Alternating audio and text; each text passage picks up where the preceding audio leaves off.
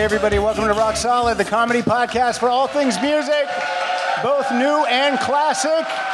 We're coming to you live from the 16th annual SF Sketchfest, presented by Audible. How you guys doing? All right, I'm not going to waste too much time tonight because we all know why we're here. We're not here to talk to me and Kyle. No. Although this is Kyle. Come on, give it up for Kyle. Kyle's going to be dropping the digital needle on some of the greatest songs of the past 35 years.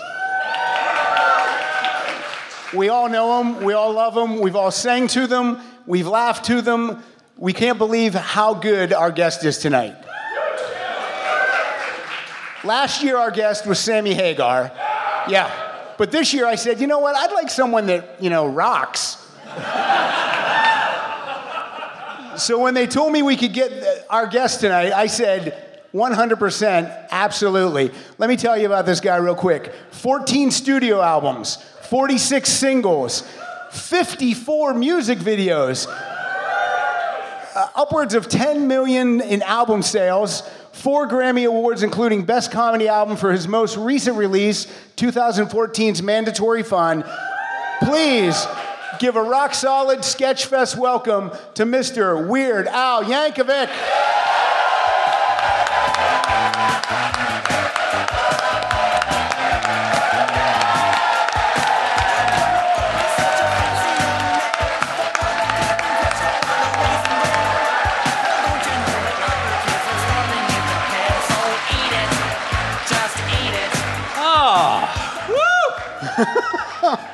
How you doing? This is kind of amazing. That I made it all the way up here? That you made it all the way up here. A man of your age, you made it up here. I'm exhausted. Give me a few minutes. Well, let me just say, you're like eternally young. Like, you don't look any different from when I would watch you on MTV. Oh, I've got the Benjamin Button thing happening. By the end of this interview, you'll be 3 years old. That's correct. Okay, excellent. So Al, I have a couple questions for you to start. You are first of all, play that song that I don't think people heard it as Al was walking in. This has to be one of the most famous Weird Al songs of all time.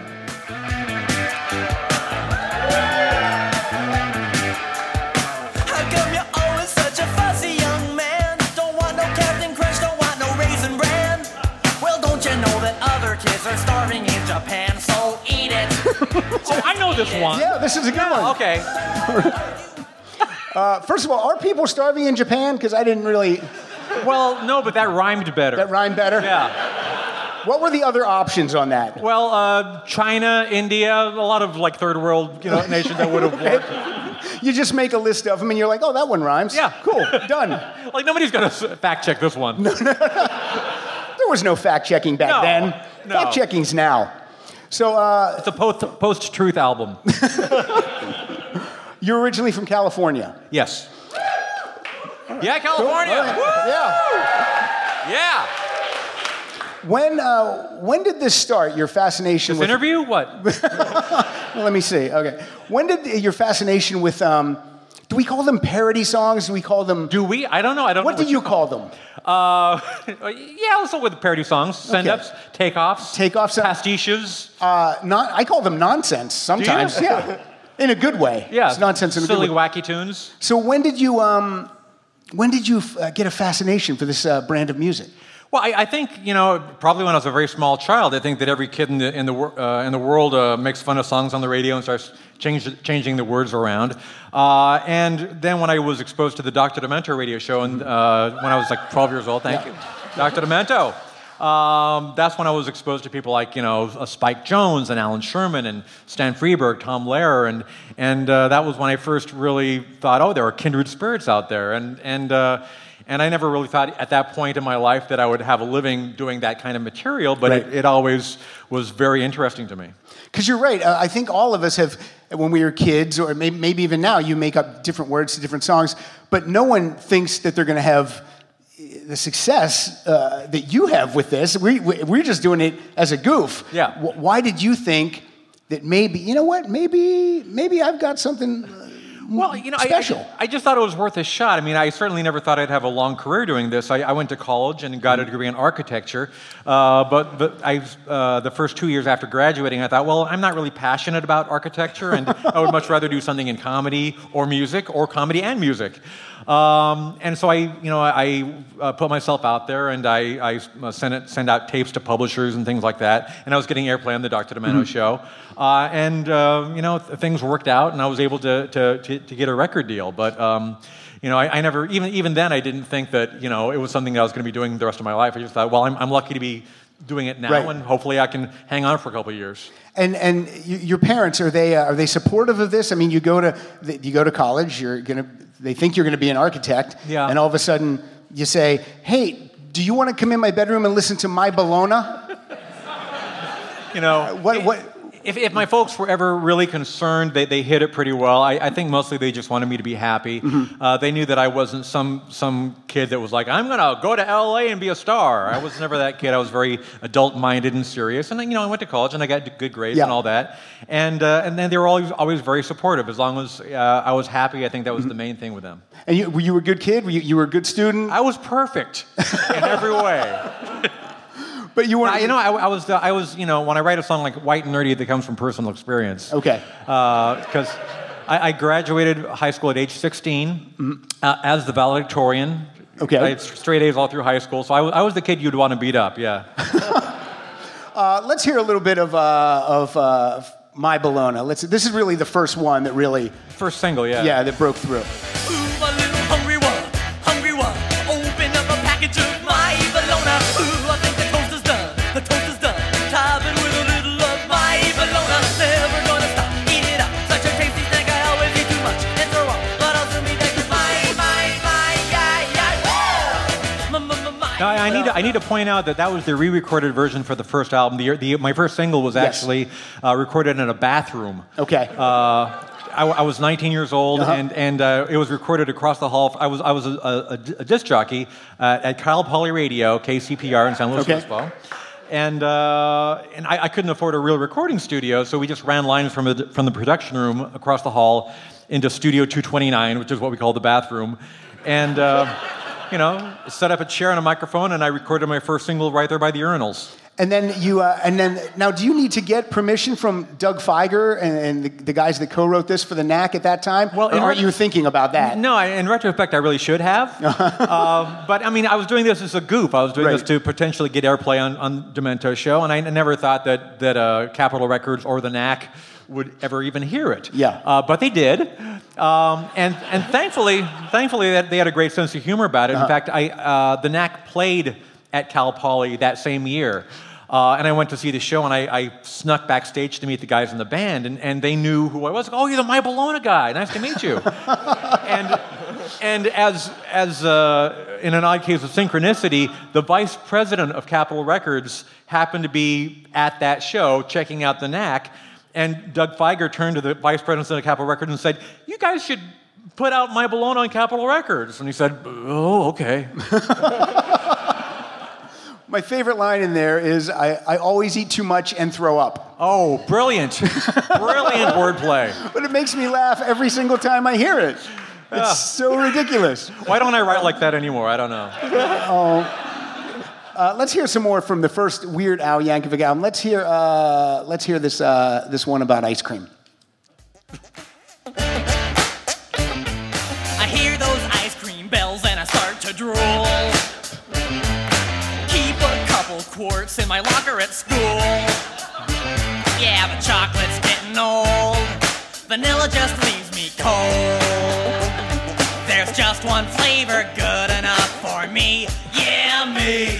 Don't give me no crummy teaspoon. I know what I need. Everybody. Baby, I love Rocky Road. So won't you go and buy half a gallon, baby? I love Rocky Road. But have another triple scope with me. Thank you, ma'am. Oh. Yeah, you probably noticed most of the songs I wrote in the 80s were about food. Food, yes. And, yeah. Well, we all need it. We all like it. Well, it was mostly on the advice of my accountant, because he said that if I wrote a bunch of food songs, I could write off my groceries on my tax return. Right.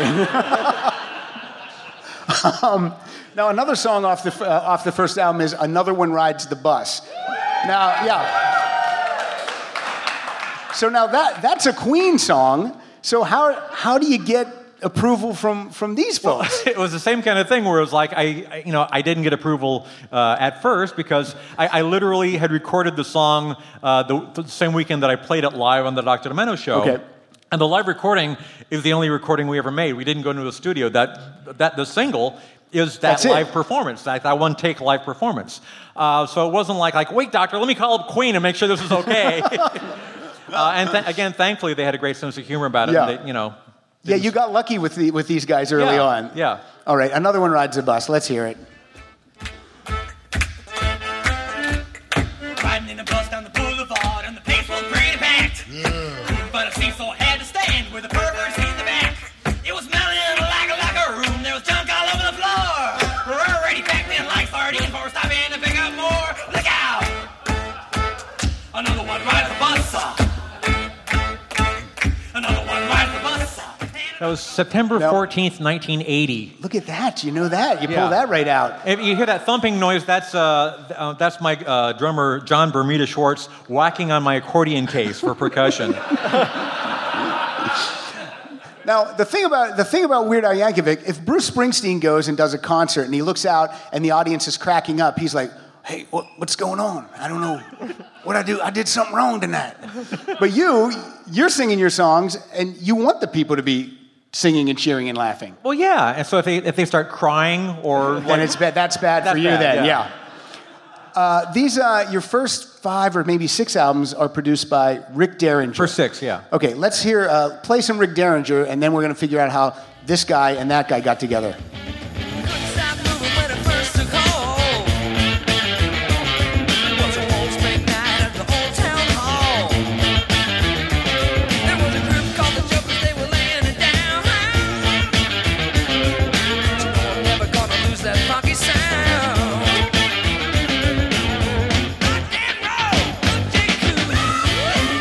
See, he wanted to do Rocky Road Hoochie Coo.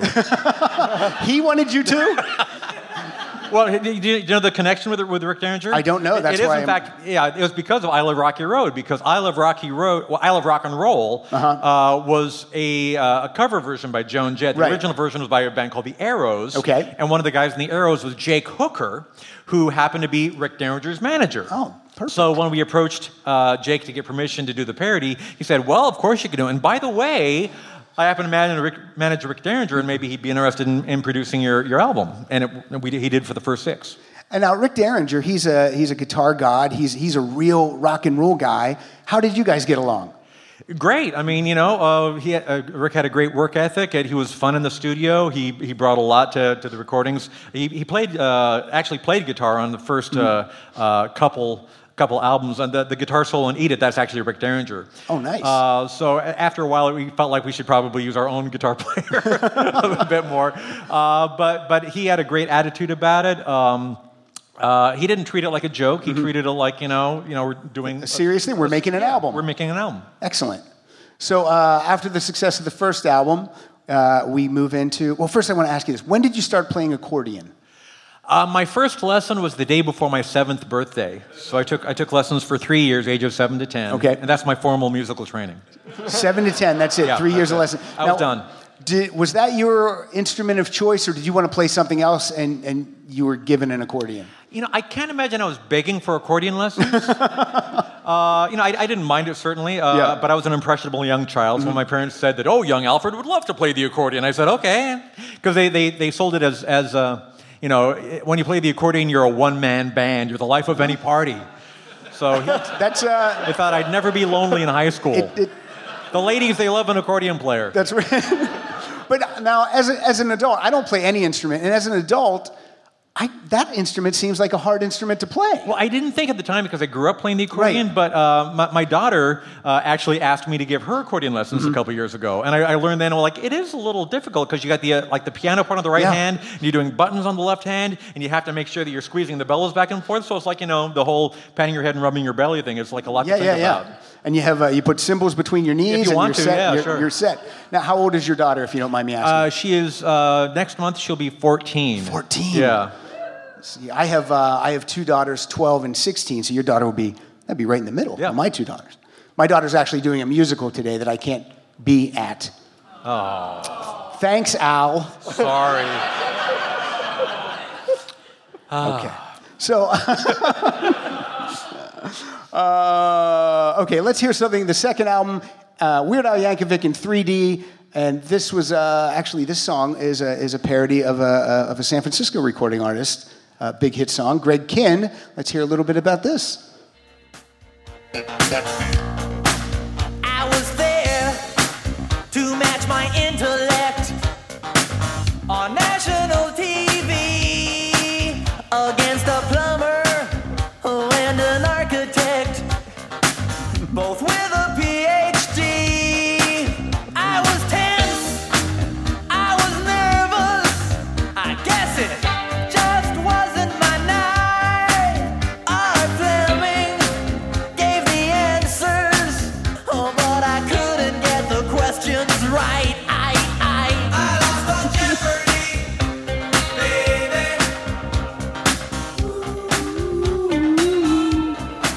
Has Greg been on your show? Greg has been on my show. Nice. Yeah. And the two surviving members of the Knack have also been on my show. Oh, lovely. Yeah. That's great. When I did that song, not a lot of people know this, Jeopardy was not on the air when I did I Lost on Jeopardy. It was a show that I grew up watching in the 60s. So wait, the game show Jeopardy was not on the air at the time this song came out? That's correct, yeah. And because of you, they brought it back on the air. That's what Murph told me. All right, yeah. cool. That's where I thought this story was going to go. Yeah. Okay, no, I'm sorry. Go ahead, so. That is actually true. Oh, that's actually true. Well, that's because I did my research. That's what Merv Griffin told me. I don't know if it's true or not. So you get a little kick. So every time I watch Jeopardy, you're getting a little money, is what you're telling me. Okay. Now, Greg Kihn is in this video. Yes, he is. He's at the very end when I get thrown out into the backseat of a car. Yep. Greg is driving. And he's got a great sense of humor. He's a guy that I say, hi, Greg, and then he talked for 45 minutes. And then I was like, okay, that's our show. But now the production on the second album sounds a little fuller than on the Weird Al self-titled album. The first couple albums, there's an exponential growth in production from the first to the second. The first album, even though we did it on spec, I think that we just rushed through it. We did it so fast. I think we did like 10 basic tracks in 3 hours. We just kind of were very, very quick. And that was it? Yeah, I mean... because I wasn't used to spending that much money in the studio, because I was working at a minimum wage job. I was $5 an hour in the mailroom, and I thought, oh gosh, it's like so expensive to do studio time, and we were just trying to get through it as fast as possible. So My Bologna, which we heard a little bit of, way faster than it should have been, but I thought, oh no, this is close enough. Let's keep moving. One take Yankovic. Yeah. So. How long after the first album comes out, do you still work your day job, even though this isn't? I did. Yeah, I worked at it was Westwood One. It was a syndication company in Culver City, California, where Dr. Demento was syndicated, actually. I worked there until until last year. No, I remember specifically it was when Ricky hit the charts, because I was still going to get the mail, and I opened up Billboard magazine and I saw that Ricky was like number 62 on the Hot 100, and I thought, well, I should probably give notice. I should probably get serious about this Weird Al thing, maybe. When you first held your first album in your hand, what did that feel like? Were you like, is this real? Is this? It was an amazing thing. It doesn't feel real until you can wipe your face against the shrink wrap. That's when you know it's a real thing. I mean, that was like a tradition of mine. I'd go to Tower Records and I'd pick up my album and just rub it all over my face. And then whoever came in next to buy that one got like something extra. Some extra. It's a bonus. Let's hear something else off. I love this the theme from Rocky 13. Okay. The Rye and the Kaiser. Yes. Oh my God. Fat and weak, what a disgrace. Guess the champ got too lazy. Ain't gonna fly now, he's just taking up space. Sold his gloves, threw his eggs down the drain. But he's no bum, he works down the street. He bought the neighborhood deli. Back on his feet, now he's chopping up meat. Come inside, maybe you'll hear him say, try the Rye or the Kaiser, they're on special tonight. If you want, you can have an appetizer.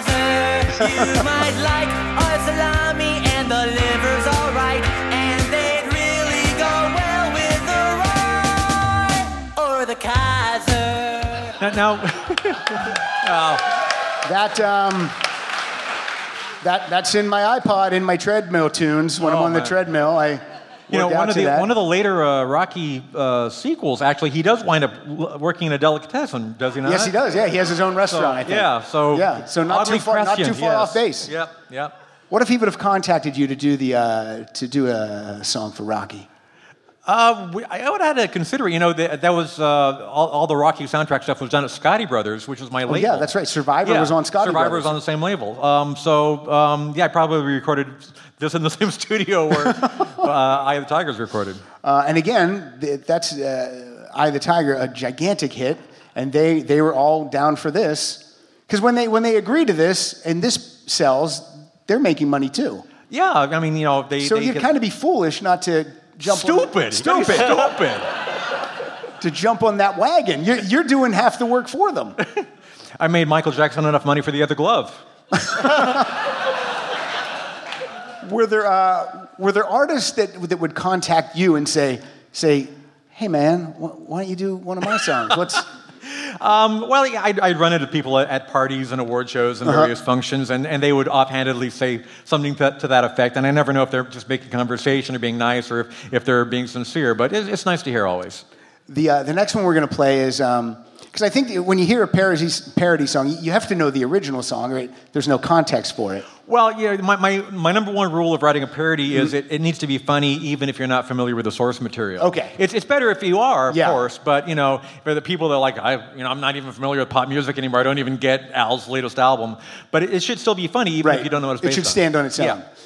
But the reason I said that is because my daughter, who's 12, she was like, what are some Weird Al Yankovic songs? And I'm like, do you know that Cyndi Lauper song, Girls Just Want to Have Fun? She goes, I love that song. I go, well, this is Weird Al's song. Some girls like to buy new shoes and others like driving trucks and wearing tattoos. There's only one thing that they all like a bunch. Oh, girls, they want to have lunch. Oh, girls just want to have lunch. Okay, now, I have to say that song was recorded somewhat under duress. Why is that? Because Scotty Brothers, the first two albums, they left me alone because they thought, this kid, let him do what he wants. Right. And then the second album was a huge hit. So all of a sudden on the third album, they had notes, right? So I had the whole album basically done. I had Like a Surgeon. I had all these hits. And they said, well, we're not going to put it out unless you have a Cyndi Lauper parody. And I said, you've got a Madonna parody. Go with that. And they said, no, Cindy's really hot. You got to go with that. And I said, how about Girls Just Want to Have Lunch? They go, oh, brilliant, do that. Brilliant. So you can hear it in my voice. I gotta do this song. What's funny is my daughter started to laugh from the first word because of your vocal take on that. She was immediately into it. And then she loves to eat, so she thought that was great. It's a win-win. It's a win-win all the way around. So so early on, did you write? When did you start writing original songs? From the very beginning. I mean, the first album, there's I think 7 original songs, I want to say. So it's always been about a 50-50 proposition. Yeah. Nearly all of my singles have been the parodies because that seems to be what's gotten the most attention on radio and MTV. But people that have been paying attention know that half of my oeuvre is original. Hopefully funny still, but not a direct parody.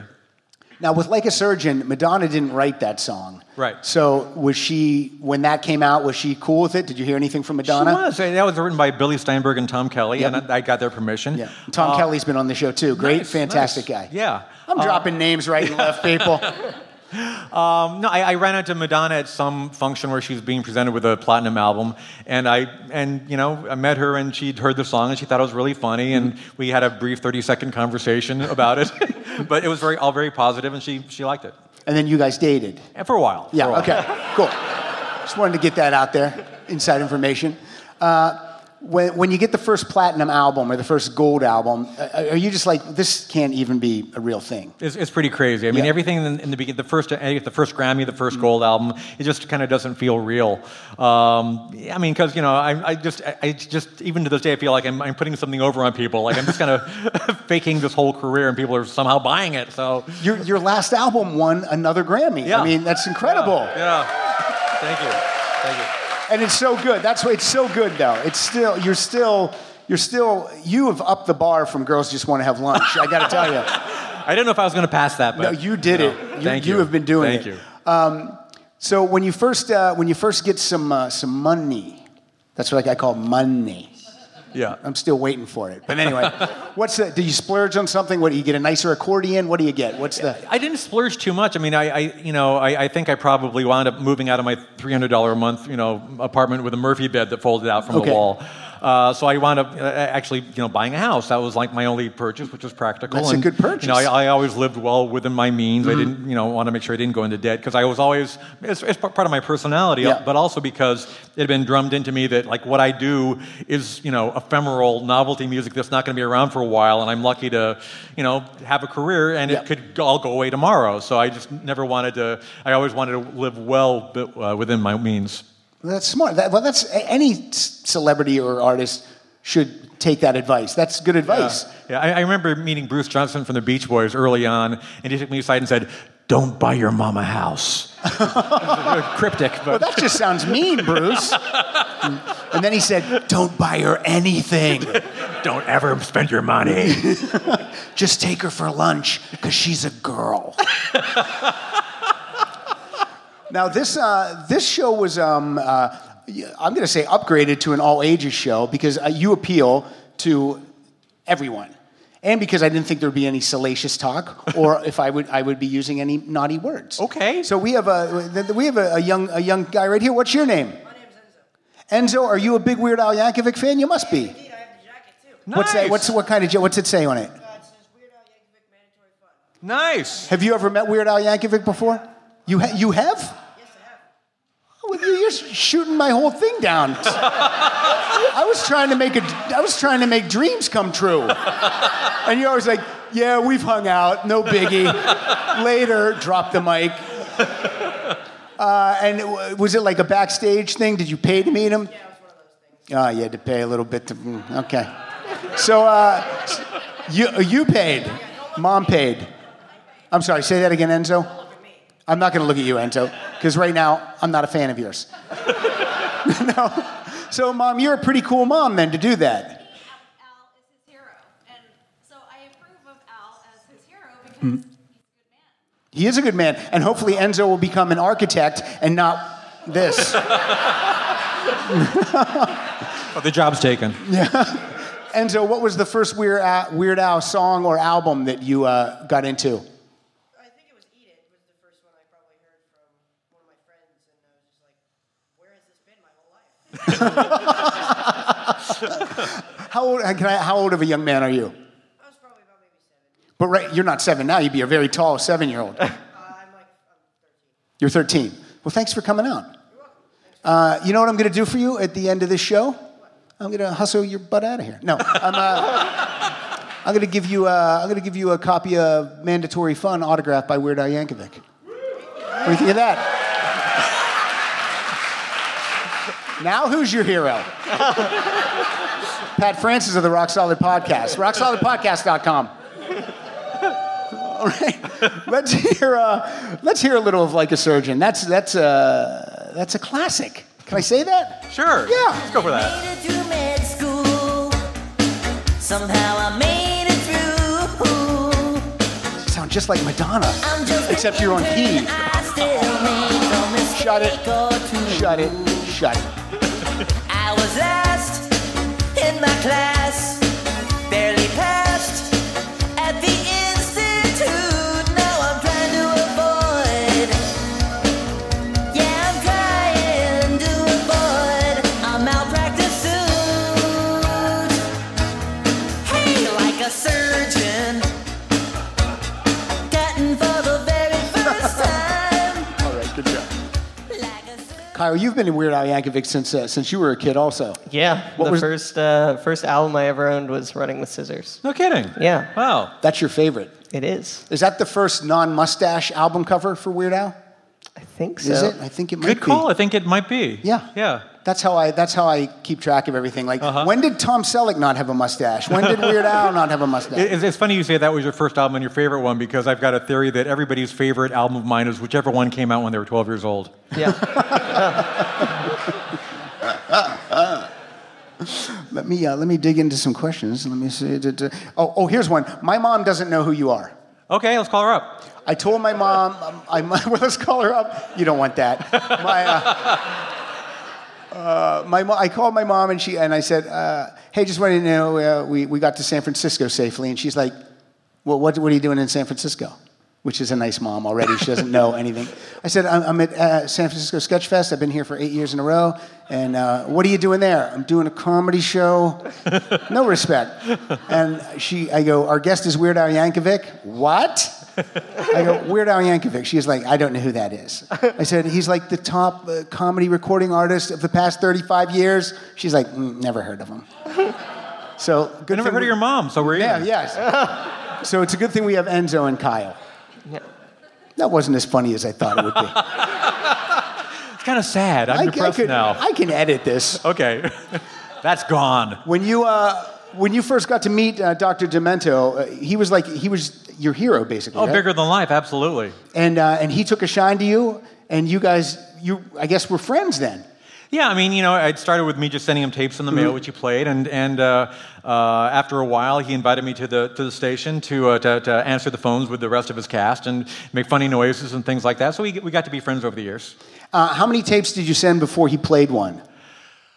Small handful. I mean, and they were awful. I mean, thankfully, he didn't save any of that stuff. They've been lost to the sands of time. Okay. The first thing he ever actually played on the radio was a song called Belvedere Cruising, which also was not very good. But it was he just thought it was novel that some teenage kid was playing the accordion and thinking he was cool. Because if it was the same song, same everything, but I was playing a guitar, he never would have played it because no big deal. But he just thought that there's something off about this kid. I'm going to give him a shot. Back to your daughter for a second. What does she think of your dad's career and the albums and songs you do now? I haven't told her yet, but she still thinks you're an architect. Yeah. No, she's always been very cool about it. I mean, she grew up. I've been her dad her whole life. Oh my God, and, that's true. And she's just kind of used to it. And the thing is, she's not awestruck by it, and she's not jaded by it. It's just part of her reality. It's just she grew. She used to. She was a big Star Wars fan when she was younger, and she would be on the side of the stage when the stormtroopers would come out for the saga begins. And every now and then she'd put on a little Jawa costume and come out on stage. Oh, it's so cute. So I mean, she's always been there and enjoying it from the periphery, and I don't think she's sick of it. I think she still enjoys it. And at home, does she call you Weird Dad? No, just Dad. She does not. Yeah. Okay. Now, your wife, when you're writing songs, do you run them by your spouse? Sometimes, yeah. I mean, and what's the reaction there? Because I know when I run a joke by my wife, it does not go well. Yeah. Because the jokes aren't good.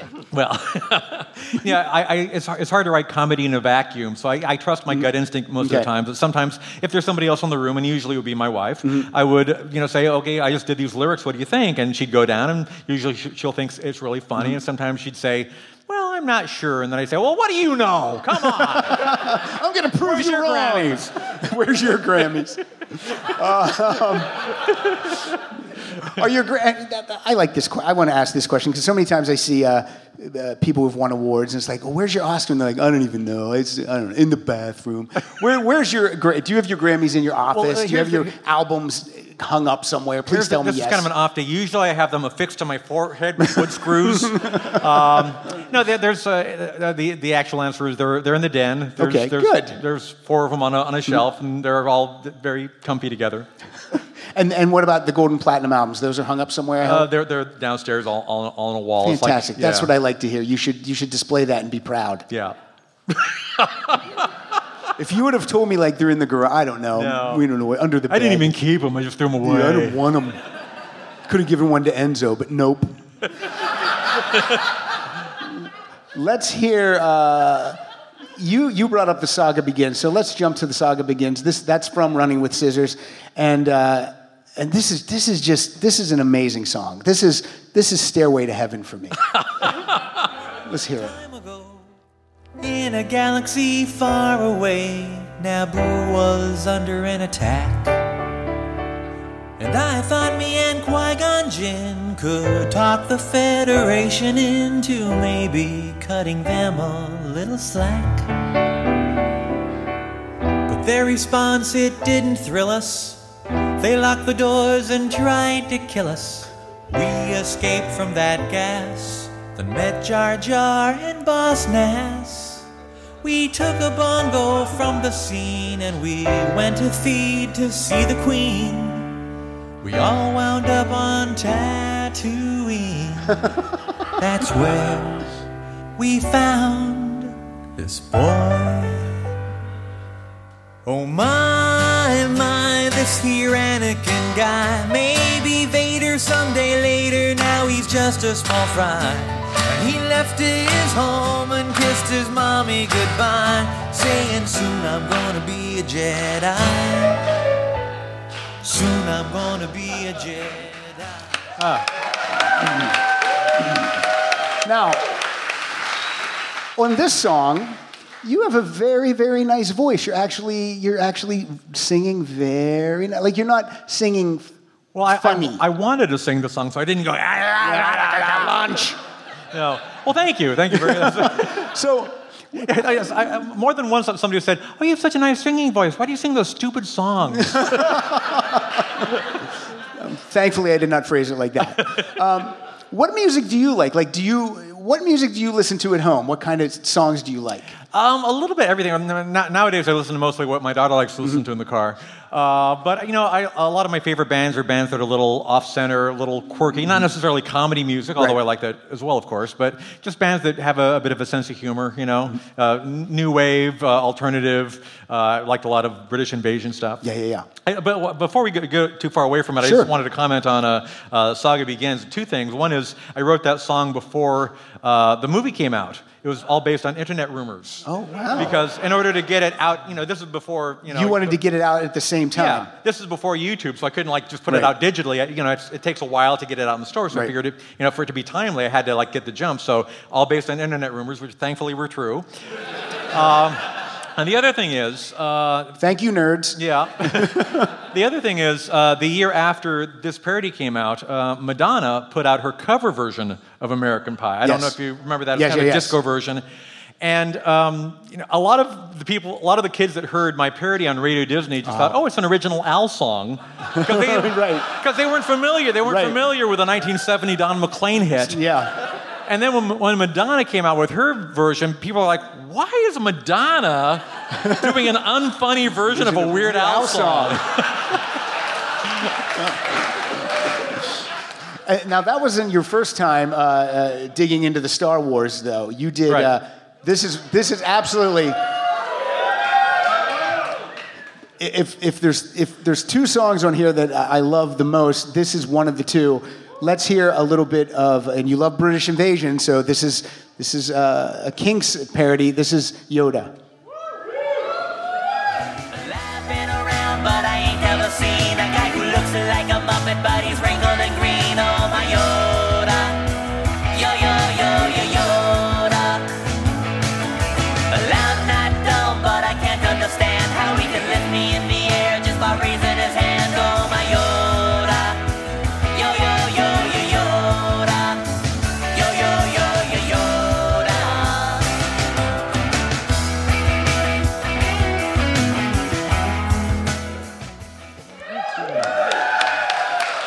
So again, you have to get Ray Davies to sign off on that. Yeah, I wrote that song in 1980, the year that Empire came out, but we couldn't get it on an album until 1985 because there were a lot of things to clear. I mean, Lucasfilm had to sign off on it. Wow, really? You just can't say Yoda? No, it has to be Yoda TM. Oh, okay. But no, there's a lot of paperwork that needs to be done, and it took a while. And that was one of those cases where we were being told that Ray Davies wasn't going to sign off on it, and I just thought, oh, well, this is a lost cause. And then I think I bumped into Ray. I think it was like in the hallway of the Howard Stern radio show. And Yeah, I was going to say, where do you just bump in? I'm not bumping into Ray Davies, but Weird Al But is. I was leaving and he was coming in and I just, hey, Ray, I'm sorry that we can't do Yoda. And he was like, what are you talking about? He had no idea. Nobody even brought it to him. You sound like a crazy person when you say that. Right. Sorry, we can't do Yoda. Like, what? All right, whatever. All right. but as I found was the case a lot of times in my career, management or whoever did not bring it to the artist directly, and the artist actually was quite fine with it. So how long into your career is management doing their job and start to bring the songs to the artist? Well, I mean, they usually do, but there's always the cases like most recently, I think Lady Gaga, her manager shut me down time after time, and then found out that he wasn't even bringing it to Lady Gaga. And because she would say yes. She did, ultimately. Gaga's cool. What's funny about that is you saying everyone who had to sign off on Yoda. The original Lola, there's a version where they don't say Coca-Cola because Cherry Cola. They say Cherry Cola right. because Coca-Cola wasn't exactly, down with it. So yeah. Same type of a deal. Let's. And that was the end of Coca-Cola. That was right. Yeah. Yep. Never heard it from them again. Nope. They're gone. Here's an original. This is off Polka Party. Let's hear a little bit of Here's Johnny.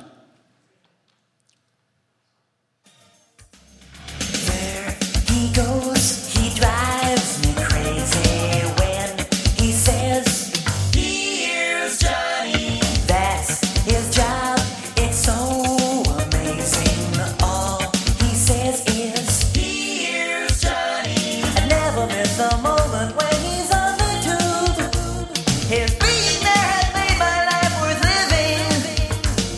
The chills run down my spine each time he says that line. Here's Johnny, he says, and laughs in his special way. Johnny. You just don't hear that many El DeBarge parodies anymore, No. Just you need them. What song came to you like immediately? You were you heard the original and you were like, boom, done. Fat was one of those. I remember watching it, the world premiere video on MTV or wherever it was. I've never seen it. There's a Yeah, video for. there was. Okay. For Bad. No. Who sings Bad? Bad, yeah. I'll explain later. All right. But I remember watching that, and before the video was over, I already had my idea for Fat, because I just imagined a super morbidly obese guy trying to get through turnstiles in a subway. I thought, okay, I'm done. I'm ready. And when you play that song live, you put a fat suit on. I do, yeah. I've been rocking the fat suit for decades now. How does that suit smell by the end of the tour? Really bad. Really bad. Really bad. Really bad. Let's hear a little bit of Fat. Your butt is wide, well mine is too. Just watch your mouth, or I'll sit on you. The word is out, better treat me right, 'cause I'm the king of cellulite. Ham on, ham on, Ham on. ham on whole wheat. All right. My zipper's buzzed. Now, in politically correct times like today, you might get some backlash if you wrote that today. Perhaps, yeah. Yeah. That's been brought up to me before, but yeah, it might not be quite as cool to do it. But although, when I wrote the song, I didn't feel like I was doing something that was offensive, because the character in the song is empowered. Right. He's owning it. He's taking pride in his size, and I think as long as it's positive that way, it doesn't feel like I'm putting somebody down. And I'm going to tell you what, that's good spin. Yeah, thank you. Good job.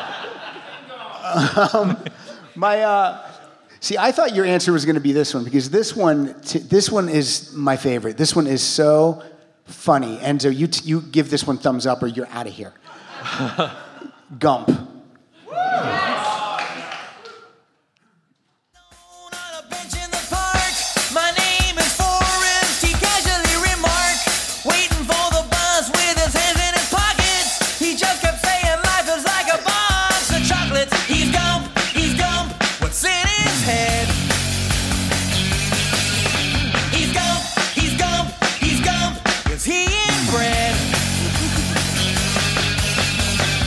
Gump was I've had several thousand people on social media suggest that I retool that and make it about a political figure.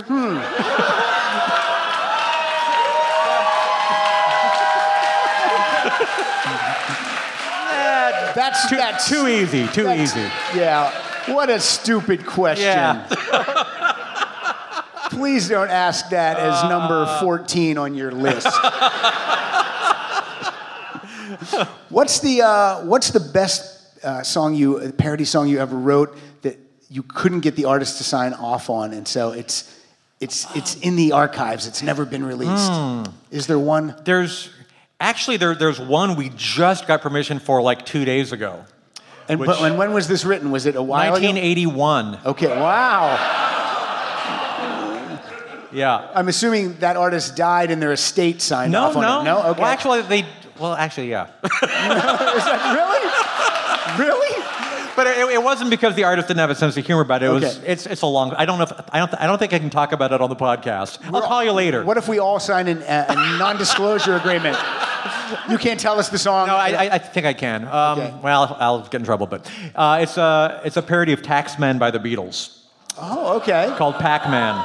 Pac-Man. Yeah, so Dr. Demento played it a couple times and got a cease and desist letter from the Apple attorneys, and it's been sort of like underground this whole time. And it's before I had a record deal. It's like way before then, and finally, I'm good friends with Danny Harrison now. I was on George Fest and a few things like that. And George Harrison's son. And I said, hey, we're doing this box set, and we'd love to include Pac-Man, and we just now got permission for it. Now, okay. I was going to talk about this at the end, but I'll talk about it now since it came up organically. Later in the year, in the fall, there's going to be a Weird Al box set. It's going to be all 14 albums on 150-gram vinyl, plus CDs in a replica of your accordion. That's right. That is going to be amazing. Yeah. So those 14 albums plus the 15th, which is going to have rarities like Pac-Man and Ed Al. So we're going to have a whole rarity CD also, and album. That's fantastic. That is going to be great. Thank you. So, Enzo, put that on your Christmas list. Or Hanukkah, whatever you celebrate. I don't want to... Kwanzaa, whatever.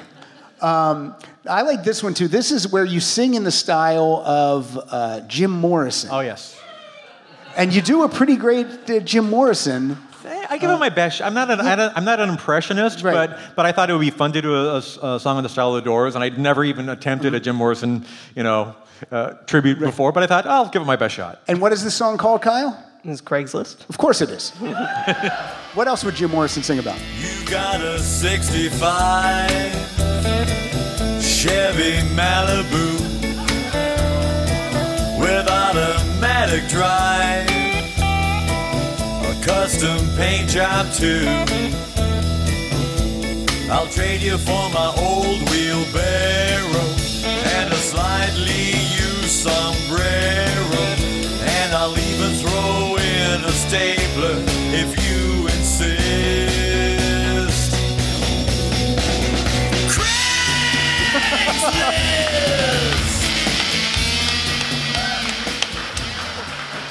Well, this is probably one of your questions, but the coolest thing about this song is who's playing keyboards. It's Ray Manzarek from The Doors.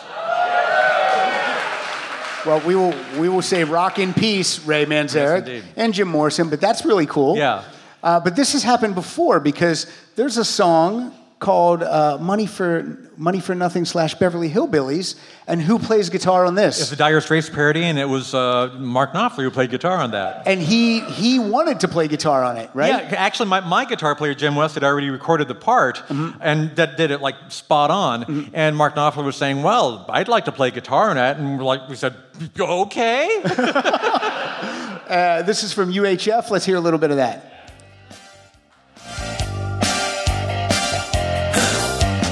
Looky here, people, listen to my story. A little story about a man named Jed. You know something, that poor mountaineer. They say he barely kept his family fed.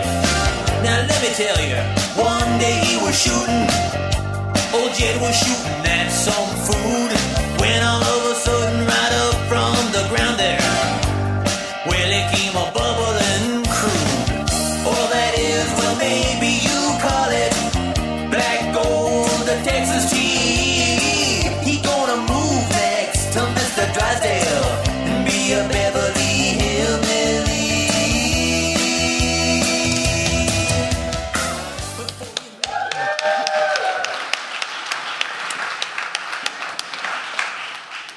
You went to the Michael Jackson well twice in your career. I did, yeah. Did he want you to do more? Was he? He seems like a guy that would have been like, "Hey, Al."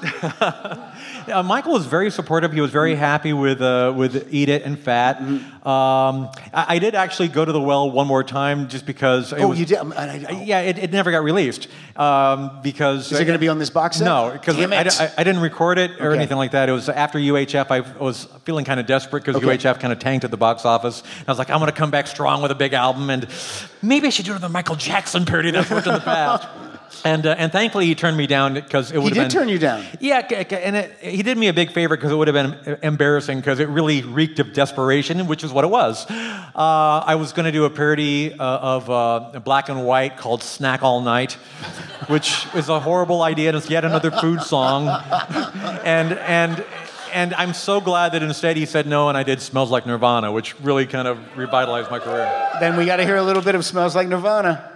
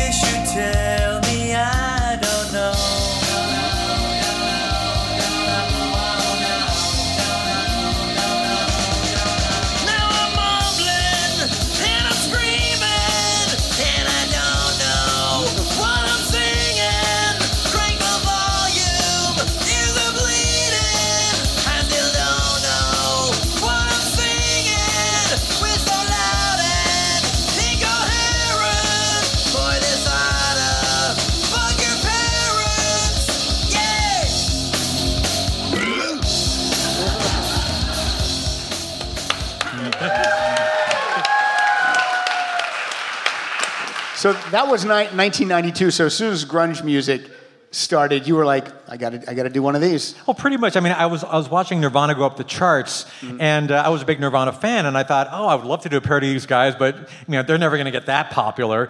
And then, Nevermind hit #1, and Kurt became the voice of a generation. I was like, okay, well, I guess I can do it now. And the album cover for I'm sorry, I'm drawing a blank. Off the Deep End. Off the Deep End. This is a parody of Nevermind, Nirvana. Yeah, Nevermind. Do you come up with that? Is that your idea? Yeah. It's pretty obvious. I don't know. I don't know if there's an art director at the label that helps out with there that is an art director, but I usually tell them what I want to do, and then they make it happen. All right, cool. And you're responsible for all the album covers. They're your ideas. Pretty much, I believe so. Yeah. Who did the artwork on the first one? That's a pretty intricate. That was a Brazilian artist named Rogério. And I was a big Mad Magazine fan, and he was an artist that kind of did that style. Okay. In fact, he's married to Andrea Romano, who is now a voiceover director who is casting me in a bunch of animated things. Okay, cool. Circle of Life. Oh, Andrea, yeah, I know. She's got the short hair, and she does all the DC. Yeah, that's her. So her husband is the guy that did the art for my first album. Well, how do you get hooked up with him for your first album? Because that was probably with the art director. We told the art director what we wanted to do specifically. Okay, and he found we found this guy. Terrific. Yeah, I love that's like an iconic cover in my opinion. Well, thanks. It's nice because that was in the days of LPs where you could really stare at it and look at every little detail, which kind of gets lost on CDs it and really now on does, USB stick drives. It kind of really gets lost. Well, what's great is when you people buy the box set this fall, you're going to get that first album and you're going to get to look at that artwork. And good hard sell. I like it. Thank you. I'm a sucker for James Bond themes, and so the movie Spy Hard. Do they seek you out to write the song for this? They did. Yeah, it was the movie Spy Hard was pretty much all done, and they called in Savage Steve Holland to kind of redirect it in a way to kind of punch it up. Okay. And part of that was they wanted me to do the opening title sequence. So I did a James Bond-like thing where I worked with an 85-piece orchestra and did a song that again a pastiche. It wasn't a direct parody, but it was meant to sound like all the Bond. Sound like Shirley Bassey or one of those type songs. Right. So let's listen to a little of Spy Hard. A man of intrigue, he lives for the thrill. Always has places to go and people to kill.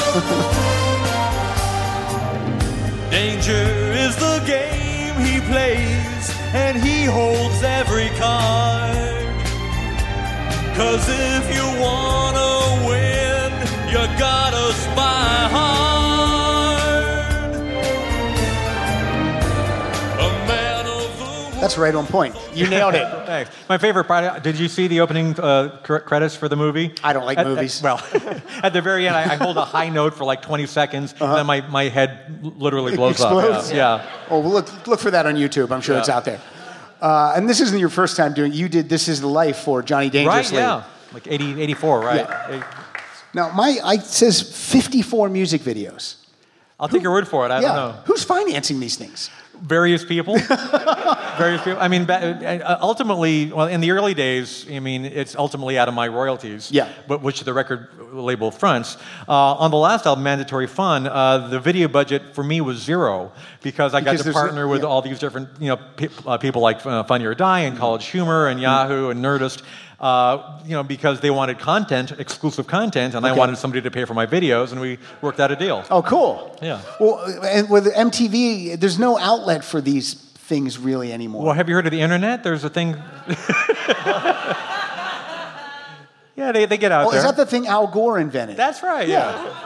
No, but you know what I mean. I mean, it was such a promotional tool in the 80s. Yeah. I mean, you were on MTV like nonstop. Yeah. Which was probably pretty cool. Well, it was cool for me because I kind of had the market to myself, and now I'm competing with 100 million people doing funny music videos on YouTube.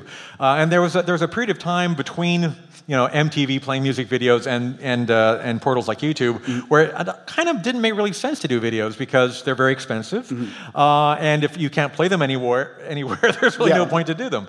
But now I think they're more important than ever because that's the way people learn about and experience new music usually. Now, we're talking a little bit about MTV, and you used to do a thing called Al TV, where you would take over basically the airwaves. How did that come about? Was that your idea, or did they approach you? I think we may have pitched them on the idea, and back in the early days of MTV, anything went. Anything went. Oh my goodness, it was great because everything now is so formatted, and every minute is accounted for. And back then it was sort of like, can we take over for 4 hours? And like, fine, have fun, do what you want. And literally, they just said, you've got 4 hours of programming. Send us the tapes when you're done. It's crazy. Yeah. And did you have to call Martha Quinn and tell her not to come in today? Sorry, Martha, we're going to be here for 4 hours, you stay home. There was like no budget, which obviously, yeah. If you've seen it, it's insane. Zero there was budget. really no budget at MTV for anything back then. That was. I don't know if you remember the early days when it was sort of like it was so raw. It was sort of like you're watching public television. Yeah, yes, it was like local public, but it was like nationwide show. Like Mark Goodman would say something and go, "Okay, what's next?" And they would literally, time, exactly, right. Yeah. I miss MTV so much. I wish that other generations knew MTV the way that I knew it and the way you knew it, because it was just an amazing thing. Maybe that's a good biopic. Maybe they need to do an MTV biopic. Yep. Is anyone? Can I pitch that to someone later? Is there any? No one's here. Now this past year you release a brand new album, or 2014. Yeah. Mandatory Fun, and this thing does gangbusters. Yeah. It's like every time you release one, do you think, you never know. Yeah. Yeah, because I always give it my best shot, and every time I put out an album, I thought, well, this is the best thing I've ever done, and who knows if people are going to like it. And I had high hopes because I thought, it's a strong album, and I've got this 8 videos on 8 days kind of promotional thing in my back pocket, and I thought it's going to do okay, and it's my last album, and I hope that it cracks the top 10 because my previous 2 had. But that was about as much as I thought. I mean, I never in a million years would have dreamt that it would go to number 1. That was like crazy to me. Number 1 in 2014. Yeah, because it was unprecedented because a comedy album had never debuted at number 1, and it had been over 50 years since a comedy album even reached number 1. So it was just it was crazy. Come on.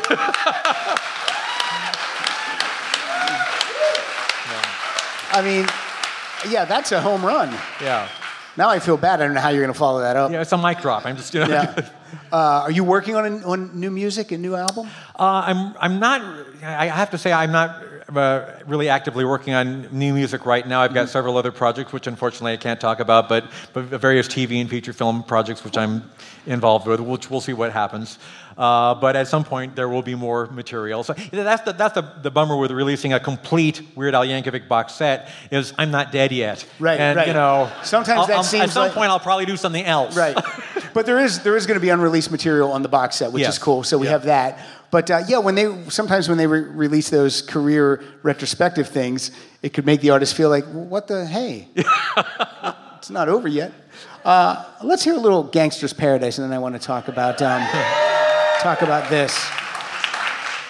I'm sorry, Amish Paradise. Oh, they're going to hear Coolio. No. All right. No. We're going to hear yours. Where I harvest my grain, I Coolio didn't give us the rights to play his song. I realize she's very plain, but that's just perfect for an Amish like me. You know I shun fancy things like electricity. At 4:30 in the morning, I'm milking cows. Jebediah feeds the chickens and Jacob plows. Fool, and I've been milking and plowing so long that even Ezekiel thinks that my mind is gone. I'm a man of the land, I'm into discipline.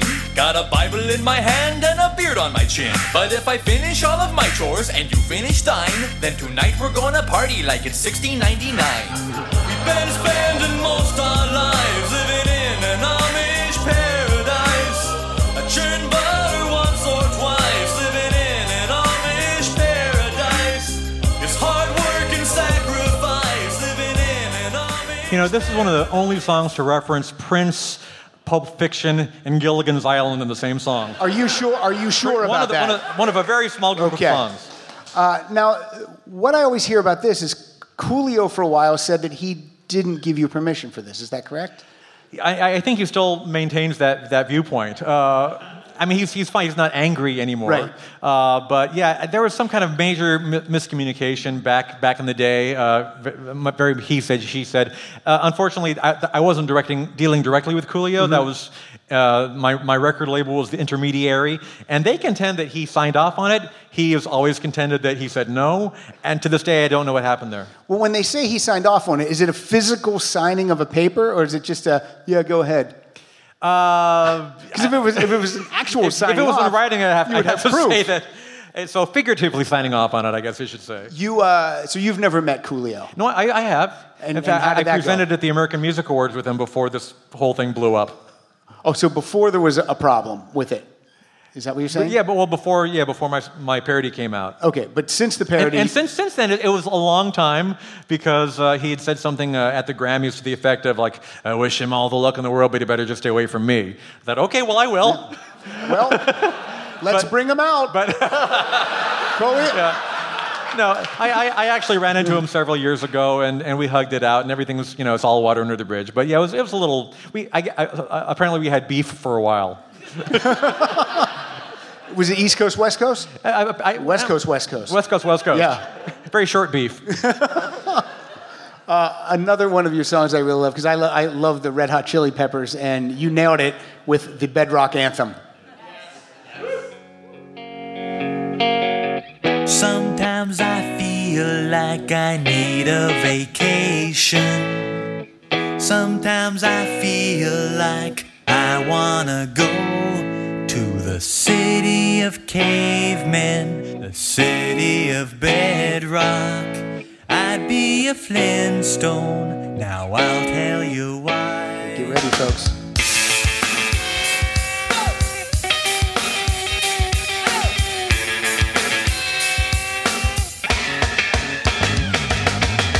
Well, I got a woman named Wilma. Well, I got a baby named Pebble. Well, I got a doggy named Dino. We do a little boil and we drink a little vino. Well, I got a little buddy, Bonnie Rubble. Got a neighbor by the name of Bonnie Rubble. He's a midget, but he make a lot of trouble. Doesn't like to shave, he got caveman stubble.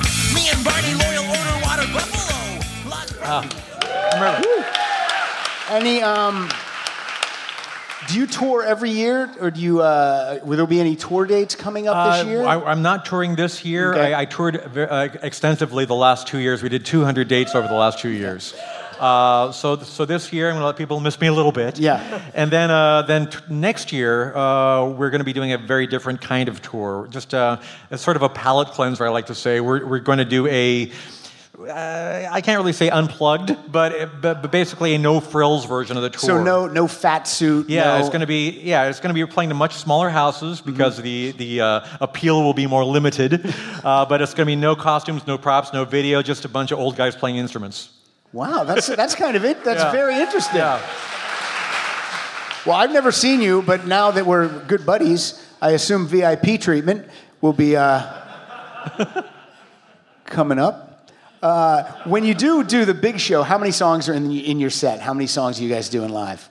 Well, the show is generally about 2 hours long, and how many songs? Like I want to say 17, but one of those is a medley, which is another 12 songs. So we try to jam as much as we can into a show. And you've been working with the same live band for a long time? The same guy since the very beginning, John Bermuda Schwartz, who was banging on my accordion case in 1980. He's still my drummer to this day. Jim West and Steve J, my guitar player and bass player, respectively, have been with me since 1982.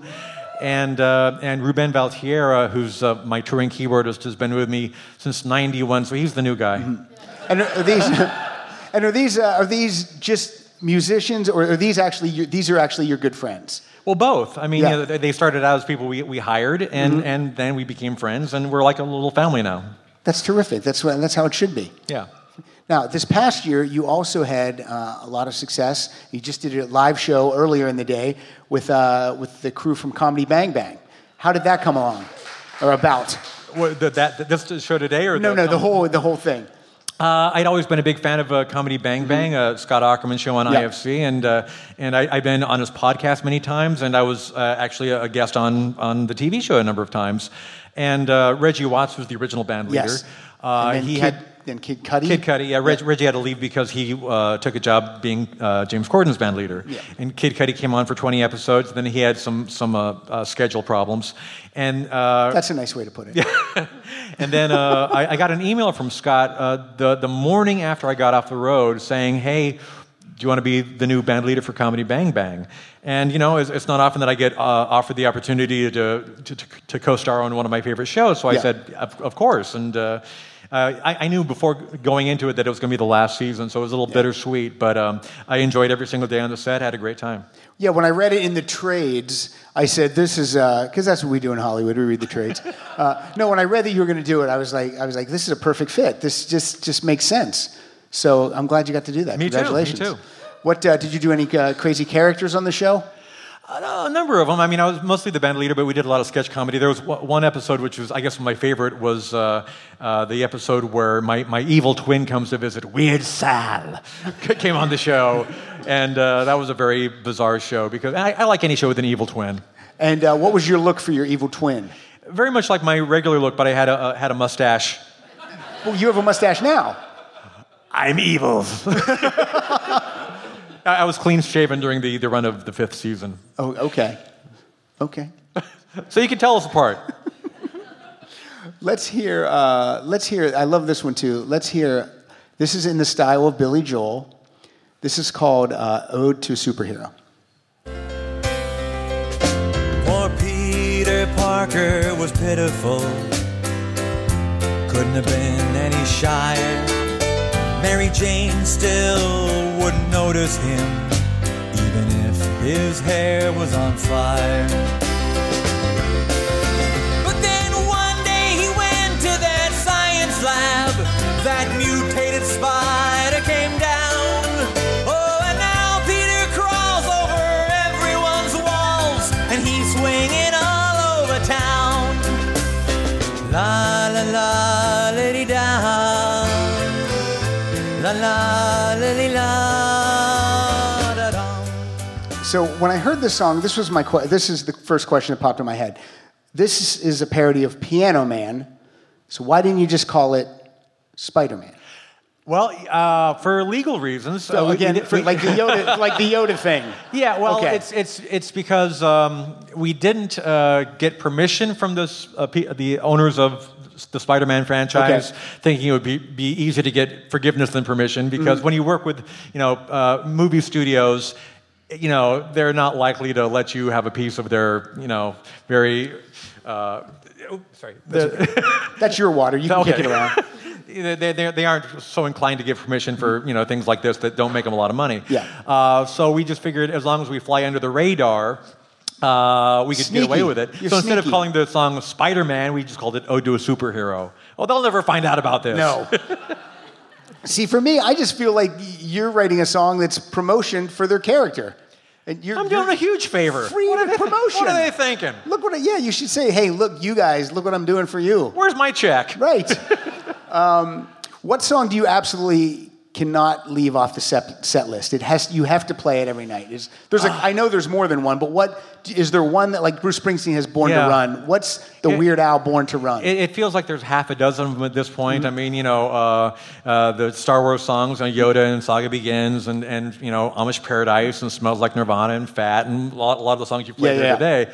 But I mean, you know, no matter how long the set is, I'm leaving off somebody's favorite song of all time. Which is why I'm excited to do next year's tour, because we're playing none of the songs people want to hear. Deep cuts. All the deep cuts. Deep cuts. All the deep cuts. Because you also have to work in songs from your new album. So how many do you usually put in the set list that are new? As many as we can. I mean, you know, we play, you know, about 2/3 of the new album, or at least, you know, we do a medley in the show, so we, you know, do little bits of it so people can at least feel like they've heard the song. But yeah, it was the mandatory tour, so we put a lot of stuff from Mandatory Fun on it, but also we wanted to play as many of the hits as we could, and a few surprises for, you know, the longtime fans. Right. So it's always a bit of a puzzle to get it all together. It would be a struggle and a puzzle. And groupies? I'm still waiting. Okay, cool. There might be a couple here tonight. Now, this is probably a question people have asked you a million times, but I don't know the answer to it. Why is it Weird Al in quotes? As opposed to what? I don't know. I mean, Weird Al. Well, it's not just a weird in quotes, because that would imply my nickname is Weird. Okay, true. And I don't like it when people just say, "Hey, Weird." Okay, all right. But so Weird Al would be like the common nickname, and they're both in quotes because it's not my actual legal name on my driver's license. Okay. What if it was? Did you ever think about that? Change it to Weird Al Yankovic on the license? Then I'd have to take all the quotes off. Oh, that's true. So where did that come from? Does that you gave yourself? I hope you gave yourself that nickname. Well, Yankovic came from my mom and dad. Okay, sure. The Weird Al came from my days as a college disc jockey, where I first, you know, everybody on the air had a kind of wacky air name, and Weird Al seemed appropriate because I played my show was like a surrogate Dr. Demento show. I played all sorts of comedy and novelty music, and Weird Al, that seems appropriate. And full disclosure, I think they were calling me Weird Al in the dorms the year before, but it seemed appropriate. Well, there's worse names too than Weird Al. Like Alfred, that was my original. That's your given name? Yeah, Alfred. And Weird Al seemed more mature than Alfred. Yeah. What's your middle name? Matthew. Alfred. Weird Alfred Matthew Yankovic. You know, I had the job on the campus radio station. Then I also had a graveyard shift on the local AOR station, the FM station, and there was Al Matthews playing playing mellow music all night long. Al Matthews. So you didn't want to get confused with him? No. Okay. Let's hear a couple tracks off of your most recent album. We're going to hear Word Crimes from Mandatory Fun.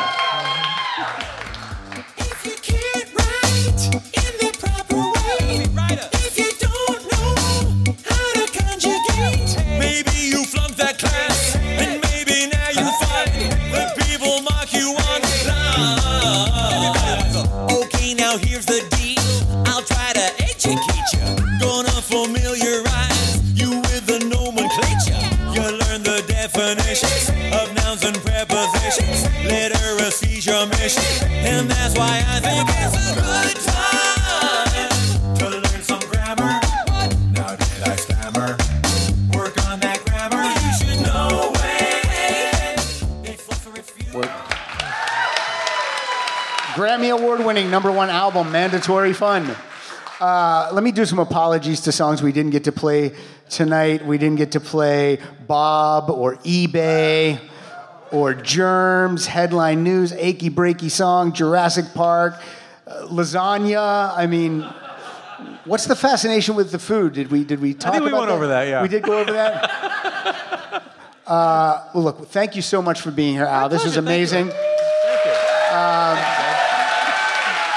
you. You are...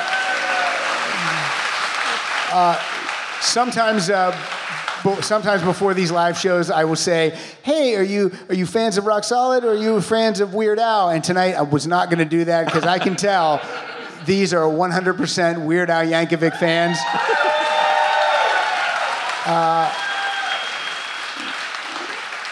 I speak for everyone when I say we look forward to this box set and the songs we haven't heard and the acoustic tour, and we wish you nothing but great success. And we're going to play out with Tacky. And everyone, please, a big sketch fest. Thank you for Weird Al Yankovic.